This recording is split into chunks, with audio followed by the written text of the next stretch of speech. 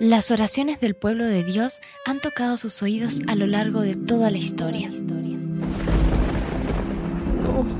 No lo puedo creer. Traté y otra vez caí en lo mismo. Hice lo que ya sabía que estaba mal ante ti. Por favor, aparta tu rostro de mis pecados y borra toda mi maldad. Crea en mí un corazón limpio. Ayúdame, Jesús, a obedecerte. Salmo 51, 4 al 12. Constantes en la oración.